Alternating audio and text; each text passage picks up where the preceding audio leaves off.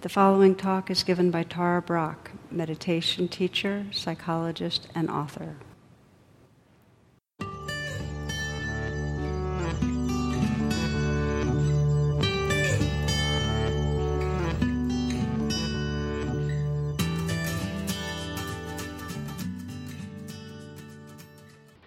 A friend of mine went to India some years back, and he was there practicing meditation intensively for 3 or 4 months. And at one point, he said it finally came together for him, where he experienced a really exquisite place of peace and openness and equanimity, real sense of homecoming.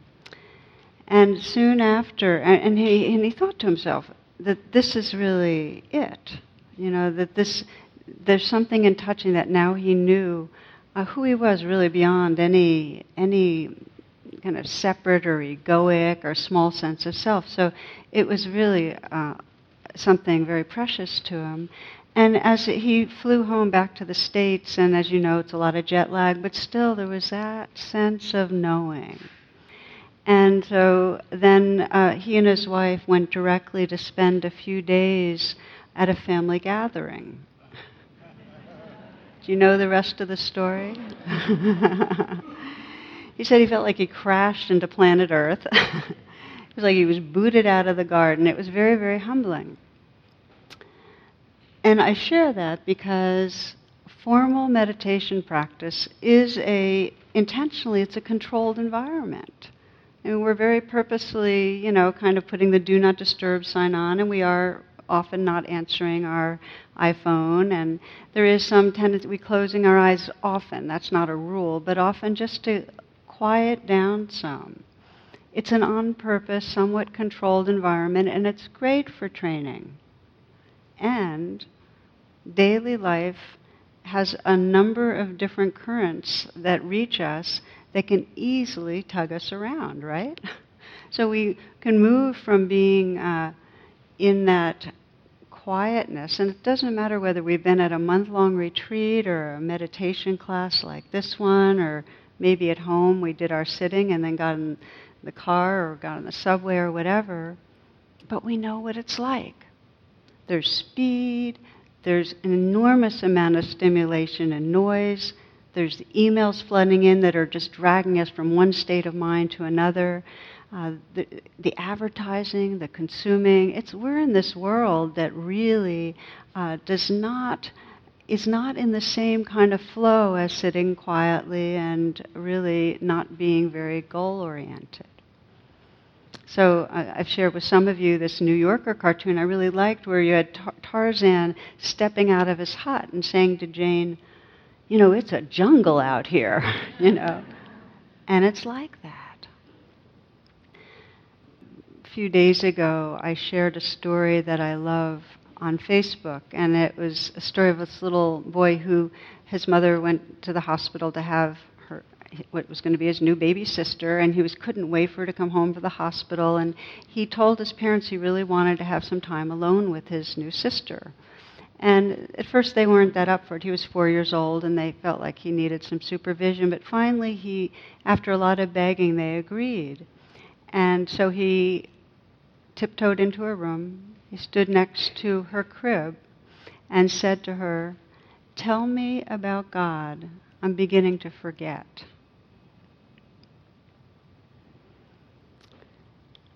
So I've always been touched by that story because I think it's a feeling we all have, whatever language we use, that there's something we're forgetting. There's something we've kind of lost track of in our busyness, in our way of moving through the jungle. And we actually can sense we're a bit in a trance, that we're on autopilot a lot, that we get caught up. So the training of formal meditation, I likened it, I was talking on Monday in Fairfax County as part of a presentation with Congressman Tim Ryan to a lot of people interested in bringing mindfulness into the school system. And the metaphor I found that I think is really helpful, our children come to school and it's the jungle effect. Their minds are disorganized, they're distracted, they're usually very fatigued. Well, imagine if you go to the Kennedy Center and you listen to the National Symphony Orchestra. What happens before they start playing? They tune up their instruments, right? Every good musician will tune up first. Well, we need to tune ourselves. We need to practice some tuning so that we can be ready for that great project of learning, our communicating with each other, our being at work and being at work in a way that we're collaborative, not defensive. We need to tune up.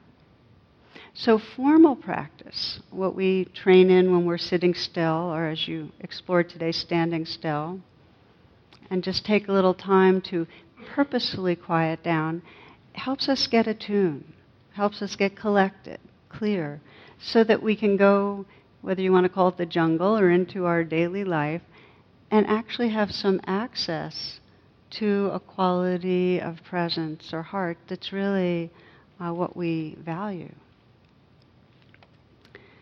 So I'd like to talk today about how we can bring practice alive in daily life. What are the strategies beyond our formal sitting practice that truly helps us wake up from the trance? And this is more of a hands-on kind of a talk we'll be having, but it's really comes from that statement that always gets to me, which is, how you live today is how you lived your life. How you live today is how you live your life.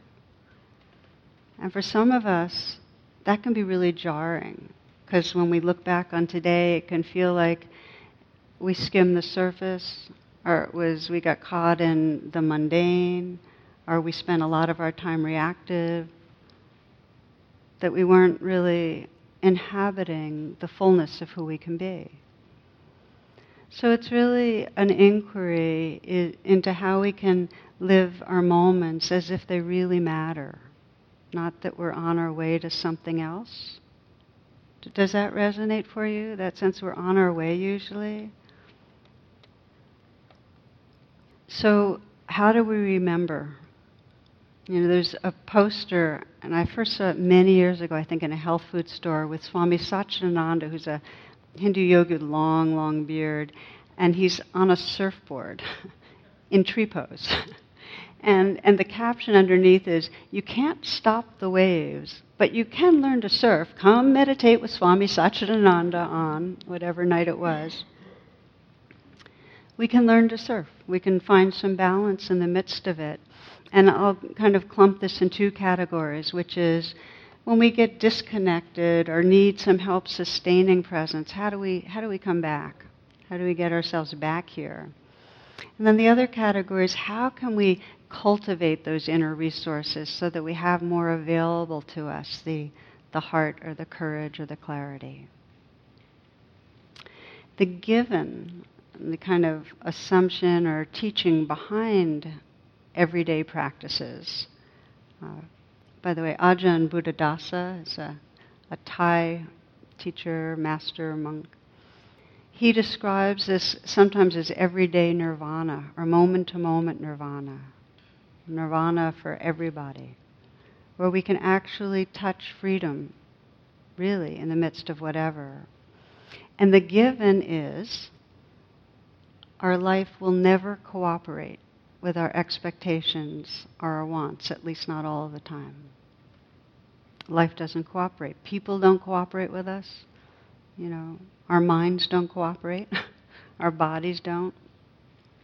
So stuff happens, and I'll give you my personal example of stuff happening. The most recent one that was such a glaring stuff happened that I can't resist sharing, which is that this weekend I decided to take my sister who's visiting me. We went out early on Sunday morning, and I wanted to take her on one of my favorite little walks on the Potomac, and it's a kind of single-file, rocky, up and down trail. And we took our two dogs and single file, went out a few miles. It was beautiful, very much that we got to a place I like just to kind of meditate. And just feeling the day and, the day waking up and the, colors of the green of the trees and the river in the background. Beautiful. Turn around and start making our way back. And just again, we're a couple of miles out on this one-lane trail. And a runner goes by. And he says, there are more behind me. The next runner says, 900 runners coming.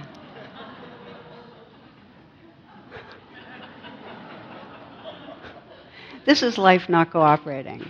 This is Gore-Tex not cooperating. So there we are. We had to make our way past 900 runners. And at first, I was very, very tight, and it was like, what are they doing on my trail kind of feeling, And Ajahn Chah, another Thai teacher, puts it this way. He says, if you're attached to things going your way, you're going to be in trouble. And if you're very, very attached, you're going to be in really big trouble. And what he does, sometimes rumor has it, he'd see somebody who was really suffering, and he'd go up to them and say, oh, you must be very attached, You really can get it. So if you're familiar with the Buddhist noble truths, the first truth really is that dissatisfaction is pervasive, is universal, because things don't go our way. And we suffer when we attach to having things be how we want them, or resisting how they are. So I was attached. Literally. I was going against the flow, and I was not liking it.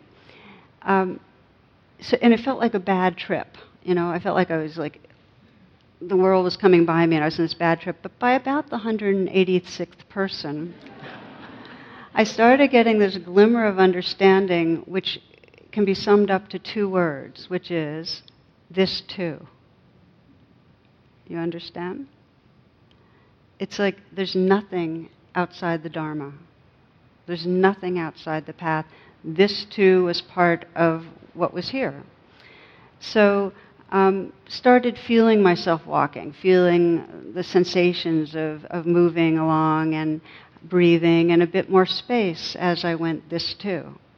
And then by about the 360th person, there was more humor about it. And then I realized, I could be smiling I can smile at 900, well, now it was only 440, but I can smile. And there could be actually some good contact here. So the rest of the way was pretty interesting. A lot more awareness, a lot more space. And when we had a chance to cut off the trail, we did. And it got very, very quiet again. Very, very sense of, the kind of solitude we had been going for. So it was really different, but not that much better. It was just different, really. And the dogs, by the way, all this time were totally fine. They were happy.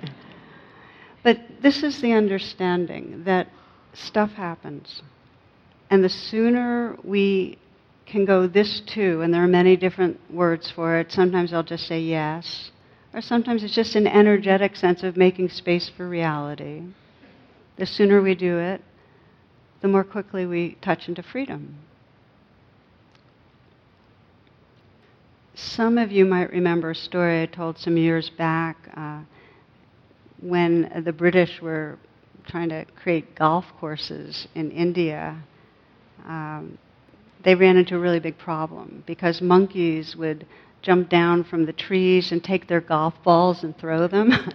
And it really infuriated the golfers. Now, it might have been kind of punishment for trying to colonize another country, right? But anyway, this is what was happening.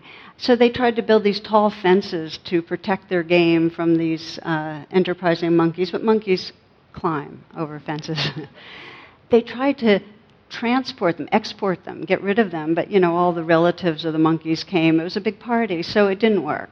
So eventually the golfers gave in and they created a kind of novel rule, which was, you play the ball where the monkey drops it. So you get it, right? This is our life. The monkeys are going to throw around the balls, stuff's going to happen, we're going to be against a flow, it's just going to happen. So that's the big picture, that we're just to create some humor and wisdom about it. Stuff happens. And then in some way, when we say this too, we can begin to come back again. Now, how do we come back? What I've found is the single most helpful strategy is having the body be your anchor. In other words, having a sense of scanning through the body again, saying, okay, I'm standing here. I feel myself standing. Okay, hands, feel these hands. Breath, feel this breath. So we begin to use the body as an anchor. You know, there was a kindergarten teacher that asked the children what was the purpose of their body. And the response was, by one, to carry our heads around, you know. So it's really to get that these bodies are here to live this life. We live through our bodies. And if we can get our body and mind in the same place at the same time, we can deal with wherever the monkey throws the ball. So, coming back to this body, it takes practice. You'll find if you're in a conversation with someone and you are very on purpose when you're listening to also feel your breath, you're actually going to be less planning what you're going to say and more receptive. Okay? If you're walking to the post box or to the subway station or to the store, across the parking lot, and you actually feel your feet as they touch the ground, the sensations, the rest of your senses will be more there too. Why? When we're in thoughts, our senses are not awake. You're not hearing the sounds that are actually happening. You'll have missed out on that rain that was falling, right? So we have to come back to our bodies to be here for our lives. I mean, there's that line that life is what's happening while we're making plans for something else, right? So that's the beginning, is that we practice anchoring in our body. Practice with activities that don't take a lot of thought first. If you want to start training in on this, because this is a training. Practice in the shower. The shower, for most people, it's more pleasant than not. So practice there. It's amazing how different showers have become for me when I don't think my way through a shower, where I'm not just totally somewhere else, but actually feeling the pressure and the heat and the flow of what's washing through. Wonderful. Practice the shower. I also like practicing when I'm washing dishes. It used to be that I would wash dishes and everything was about how quickly can I get them done, get them lined up in the dishwasher, get everything done and get away. And now I actually feel warm water and suds and textures and movement. I don't always do it that way. It's like maybe 1 out of 5 times. But it's fun. So practice with what is a daily task that is very physical. The other place to practice is whenever you're walking. You know, we usually have a concept that we're walking and we're on our way somewhere else, and that is more what's happening than any moment that's going on. Do you know how much the swaths of time are through our day that we're actually going somewhere else and we're not here? Sadly, it's a lot of the time. Walking can radically change that. There's a trick, which is walk a little slower, a little bit. I always feel for myself if I walk half as fast, I notice twice as much. You can tell what the difference between being in a car and a bike. It's kind of like that. You'll notice more. And because we're so speedy by nature, when you change the speed, you radically alter your reality. So I'm just throwing out some things to experiment with, but walking's a big one. On purpose today, I wanted to have us do a standing meditation. How many of you like doing the standing practice? Can I see the hands? Okay. Those of you that aren't here, it's 3/4 maybe. I stand and meditate as much as I sit and meditate. I'll just stand still for 45 minutes. Partly more awake, Partly it feels better to my body to be standing. Partly because sometimes I do my meditation when I'm out for a walk on the river, so I just stand. But I encourage standing meditation because it'll start breaking the compartmentalization that happens when we hitch a meditative state of mind to a certain posture where you're sitting, some of us Gyan Mudra with the hands and the legs folded. And it's like the only time we're going to be seeing the crystal rainbows of light or when we're like that. And it's not like that.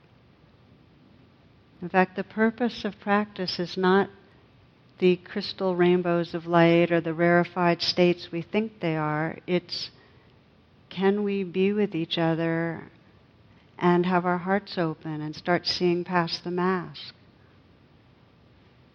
Can we feel a breath and just feel some gratitude for just being? Can we live this life with awareness? So we practice a standing practice. Another coming back practice that's very key to the whole path is the sacred pause. And I talk about pausing a lot. I'm just going to take a few moments on it now because I think many of you have experienced how most of the time we're kind of toppling into the future. We're on our way, as I've been mentioning, somewhere else. And we can't just wake up out of trance unless we can sense some stillness or some silence. We can't wake up. This is Arthur Rubinstein, who's a well-known pianist, was asked, how do you handle the notes as well as you do? Here's his response. He says, I handle the notes no better than many others, but the pauses, that's where the art resides.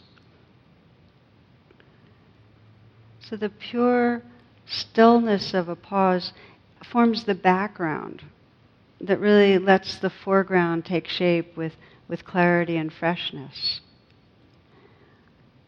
And we know that. We can see that in artwork. You can see, especially in Asian artwork, Japanese, you can see the sense of space and how much the space is what allows the form to express.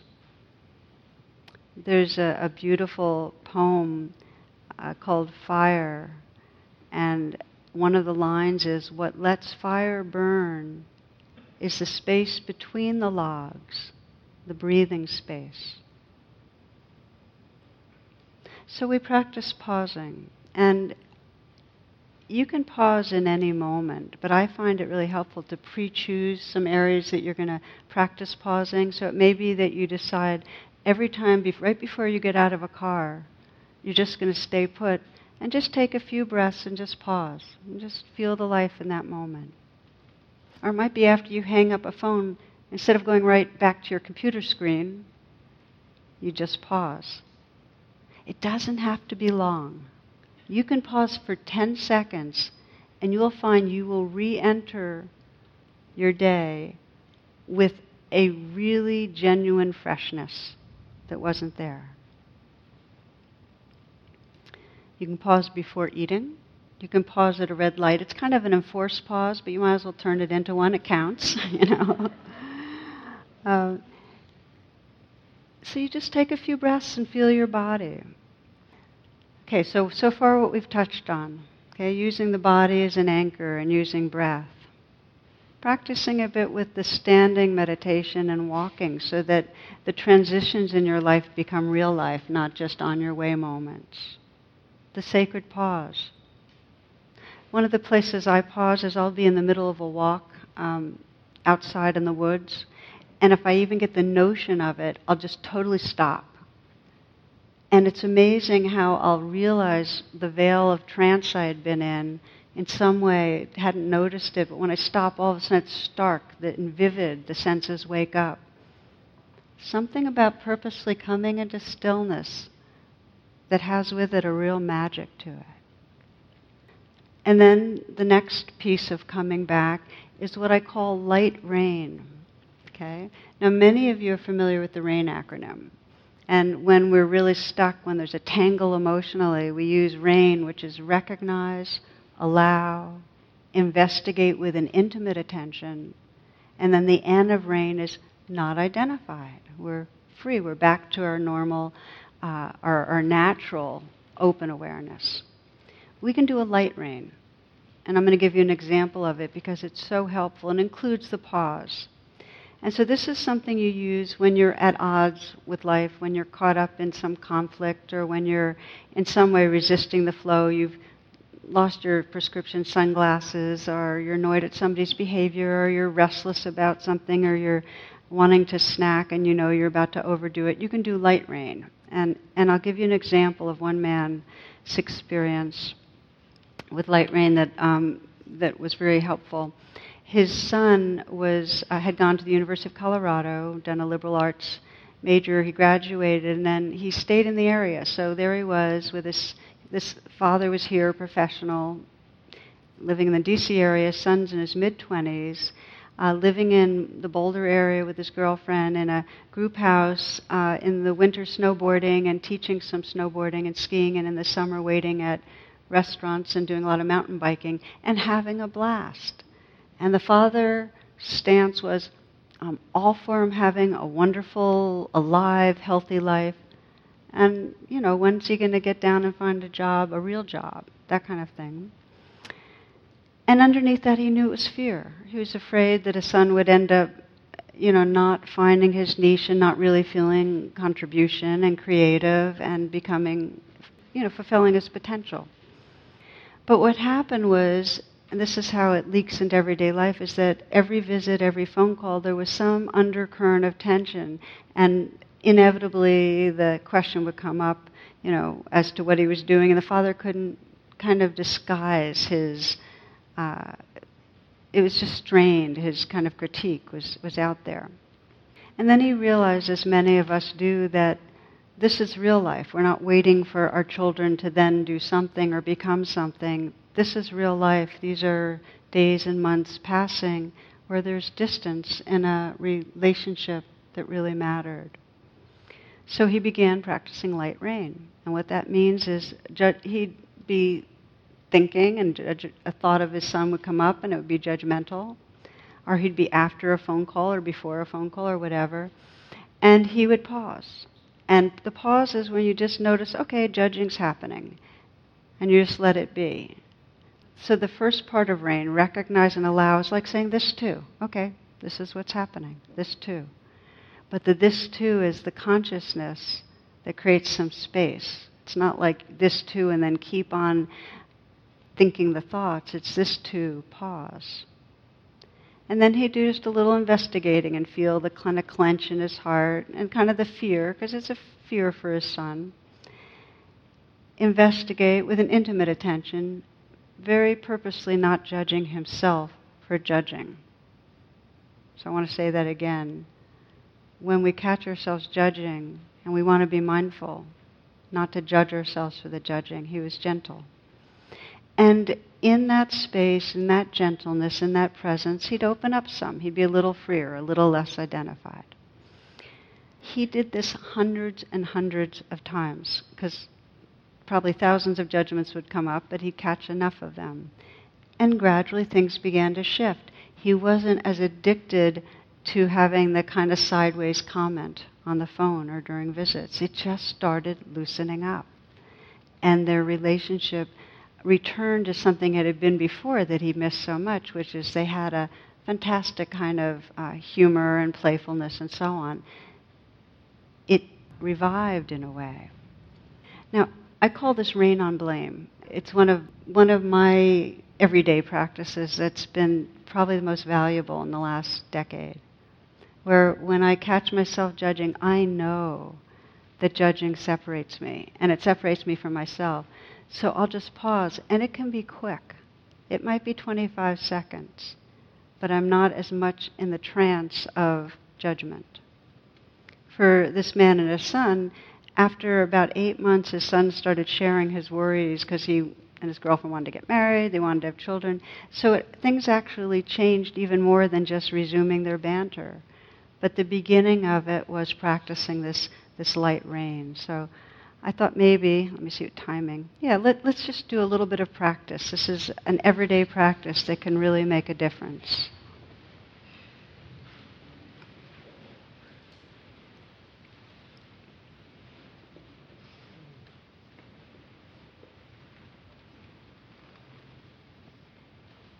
So sitting in a way that will let you deepen your attention some, closing your eyes.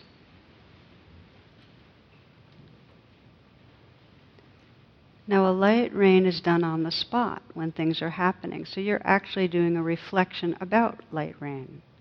And what that means is that you can just sense today or yesterday, any moment where you might have been a little bit reactive, where you weren't really being who you can be.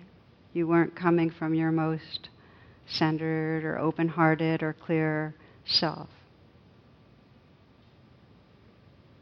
Any moments, today, yesterday, the day before, last year, for some maybe.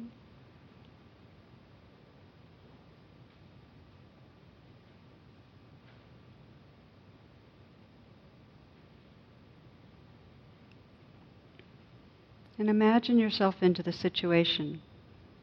Just re-enter it. So you can recognize the emotional reactivity. That's the R of rain, and just allow it to be there.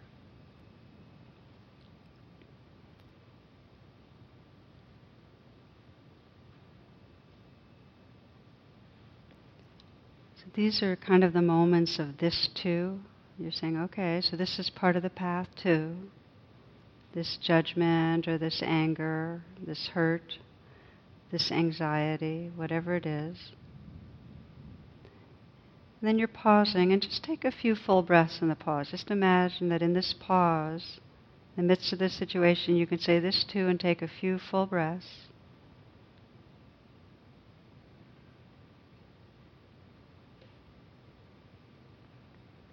This helps to anchor you in the pause. And just take a moment to investigate with some kindness whatever feelings are involved in this situation.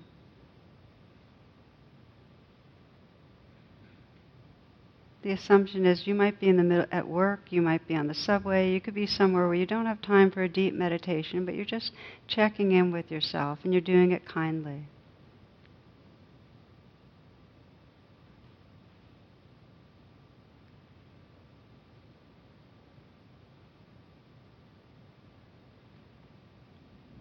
You might still feel your breath, and just imagine that you can then resume whatever activity you were involved with. And just notice if as you resume you can sense the possibility of more natural presence, more balance.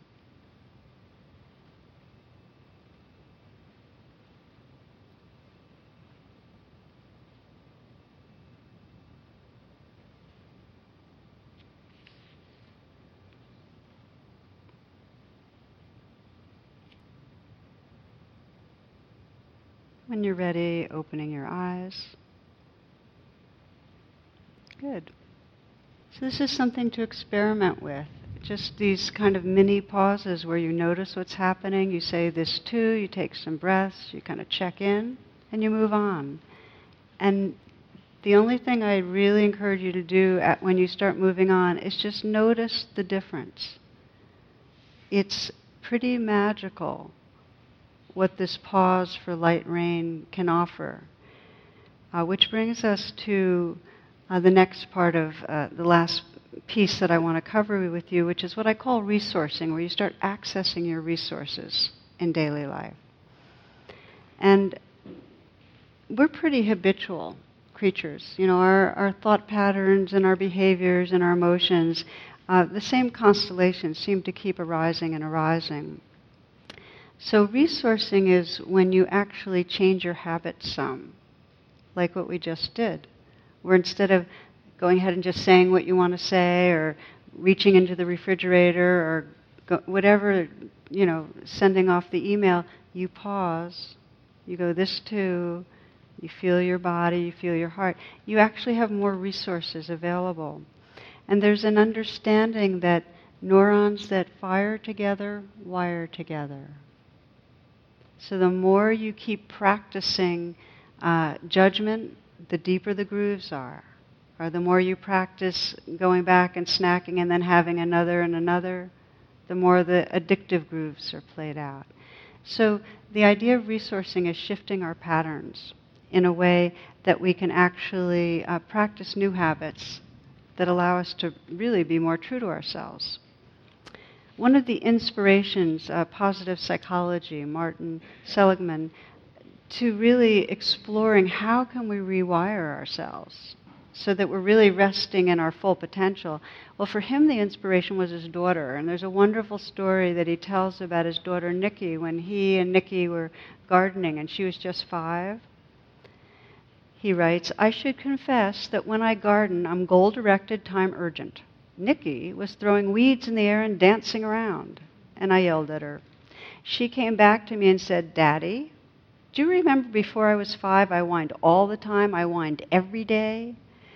Did you notice that since my 5th birthday, I haven't whined at all?" I said, "Yes, Nikki." "Well, Daddy, that was because on my birthday I decided I wasn't going to whine anymore. It was the hardest thing I've ever done. And if I can stop whining, you can stop being so grumpy."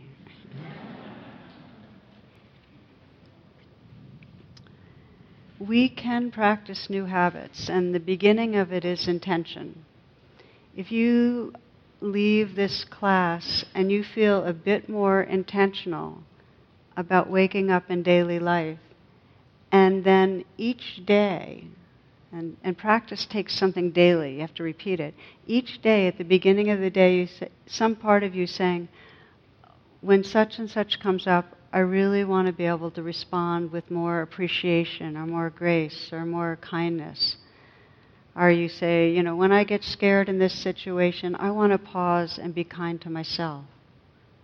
Or when I find myself judging, I want to remember that it creates separation and come back to my own heart. Whenever it is.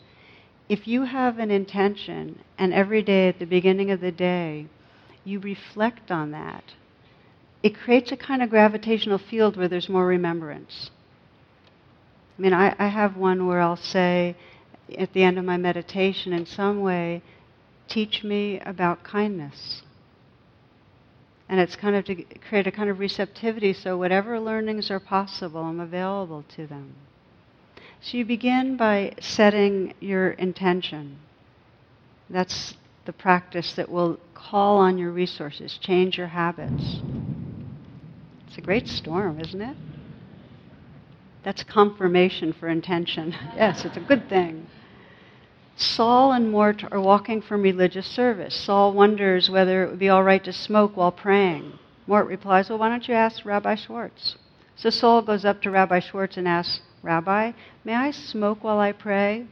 Rabbi Schwartz says, "No, my son, you may not. It's utter disrespect to our religion." Saul goes back to his friend and tells him what the good rabbi told him. Mort says, "I'm not surprised. You asked the wrong question. Let me try." And so Mort goes up to Rabbi Schwartz and says, "Rabbi, may I pray while I smoke?" To which Rabbi Schwartz eagerly replies, "By all means, my son, by all means." Setting our intention to be awake in the midst of whatever it is. So find out what your intention is. What is it you want to aspire to? And practice each day, either naming it or asking for it, praying for it, letting it be in front of you. The second piece is, as we move through the day, what do we pay attention to? And we've talked a lot in here about how we have an evolutionary bias towards the negative. That if there's something threatening coming up, that's what we pay attention to rather than the thing we're excited about. If something bad happens, if we talk to a number of people and one person gives us negative feedback, everybody else is affirming, we glom onto the negative. So the next practice is when something good happens, meaning when you have evoked in you some sense of wonder, our appreciation, our happiness, our peace, whatever it is, stop. You want to retrain the brain by stopping and breathing and feeling it. Get to know it. This is a very neurologically based practice. If you want to rewire yourself, stop when you're feeling good and get really familiar with the sensations and feelings and mind state of that. And then it becomes neurons that fire together, wire together. It's more available. Okay? One friend, the way she teaches about this is that when you're feeling a sense of happiness or wonder or good feeling, when you stop, take 10 breaths.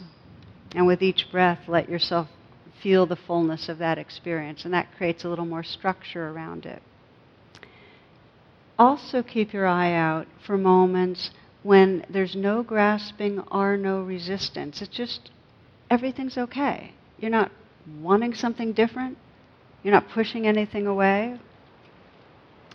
There's a wonderful story about Kurt Vonnegut and Joseph Heller, who wrote Catch-22. So they're at this party that's thrown by a hedge fund manager who's billionaire. And Vonnegut informs Heller that their host makes more in one day than all the book sales from Catch-22. And this is Heller's response. He says, yes, but I have something he will never have. So Vonnegut says, what's that, Joe? The response is, enough. I know I have enough. Please notice your enough moments. They're precious. I mean, it might be right now as you're sitting here that there's not like a sense of, oh, I need things to be different. There's not a resistance. And there's rain, there's the sounds of the rain. You might start feeling your body sitting here. And just feel whatever mood's there. It could be any mood, but it's okay that it's there. There's a kind of this too. That's a moment of grace. Get to know it.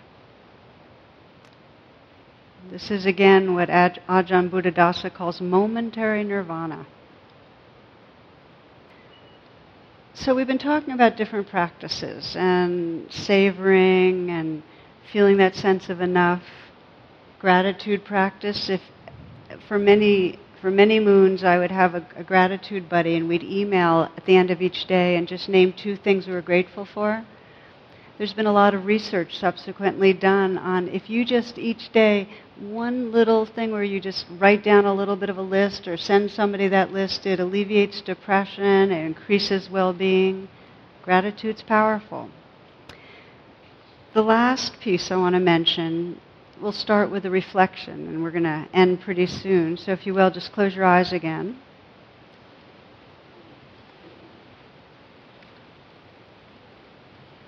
And as you close your eyes, let your senses be awake.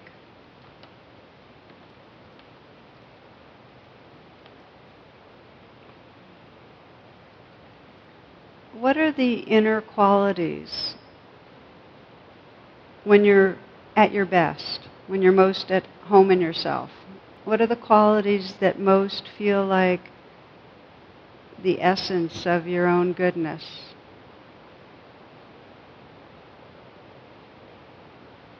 Is it generosity? Is it being calm? Is it energized, creative, caring?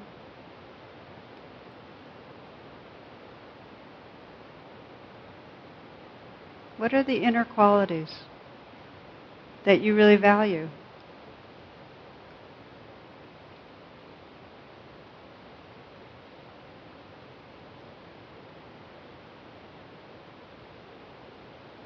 And as you sense them, also sense what enables you to connect with those qualities. What's going on in your life when you're most calm or peaceful or open-hearted? What supports or cultivates or nourishes those qualities?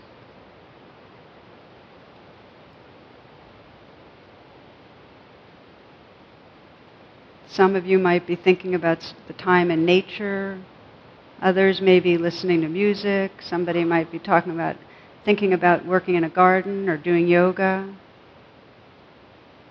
Some of you might be considering being with certain loved ones, meditating.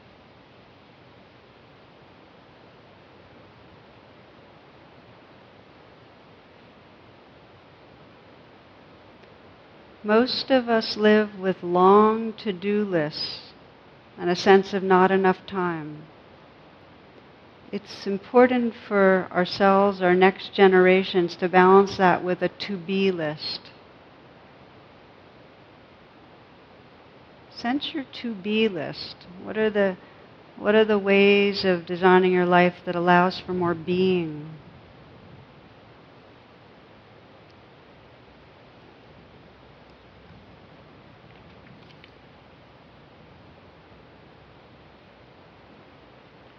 And to continue this reflection, you might sense, in particular with other people, what it is that allows you to really be fully who you are with others.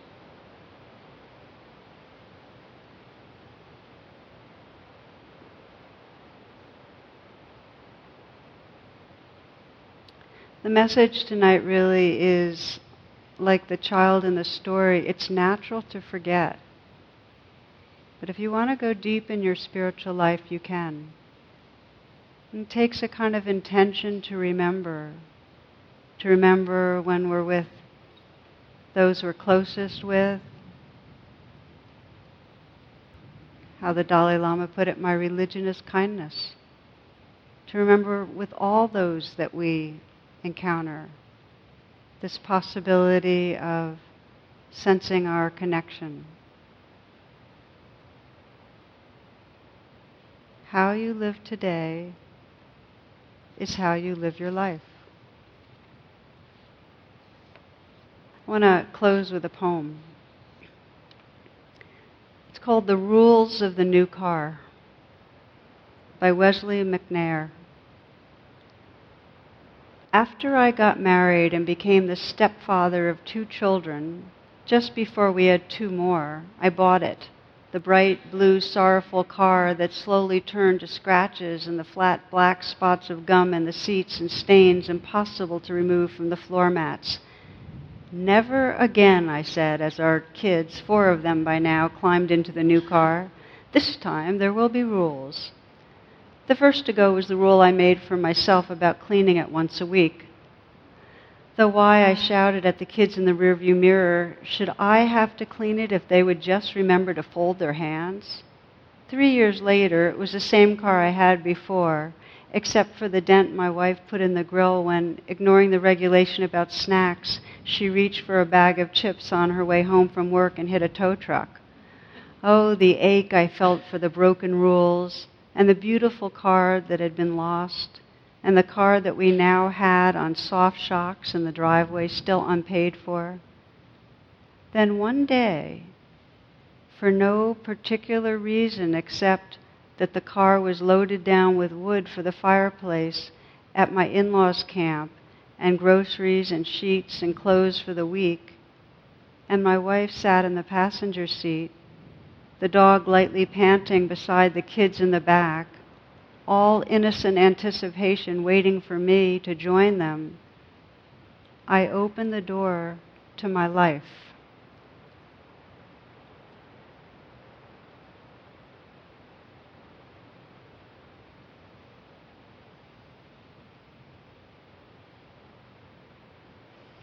So we close in a simple way tonight with the loving kindness practice to just sense as you breathe in and out that the breath could be at the heart.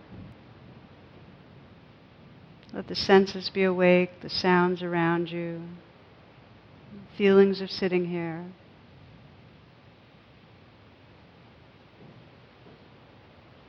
And sense yourself holding your own life in prayer. May I live today as if it's real life, this moment as if it's real life. And then in your own words, just offering whatever blessing to yourself.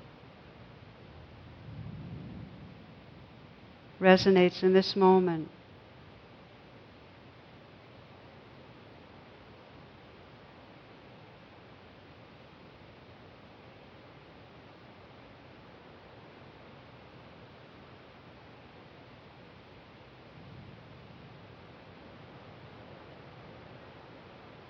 And sensing each other, those that are sitting here near you, those in the room, those that join us listening or watching the podcast, those everywhere, with that longing to wake up, to bring our hearts and our awareness to the moment. Just feeling this whole field of loving awareness, and our shared prayer that all beings everywhere might experience the joy of being alive, that all beings everywhere might experience great and natural peace, that all beings everywhere might awaken and be free.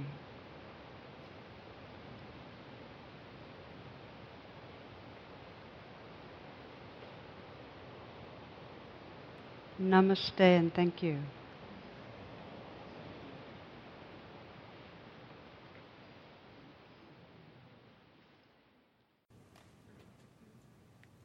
The teaching you have received has been freely offered. If you'd like to make a donation, learn more about my schedule or programs offered by the Insight Meditation Community of Washington, please visit tarabrach.com and or imcw.org.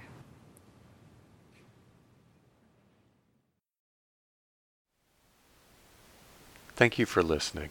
To learn how you can support the teachers and Dharma Seed, please visit dharmaseed.org/donate.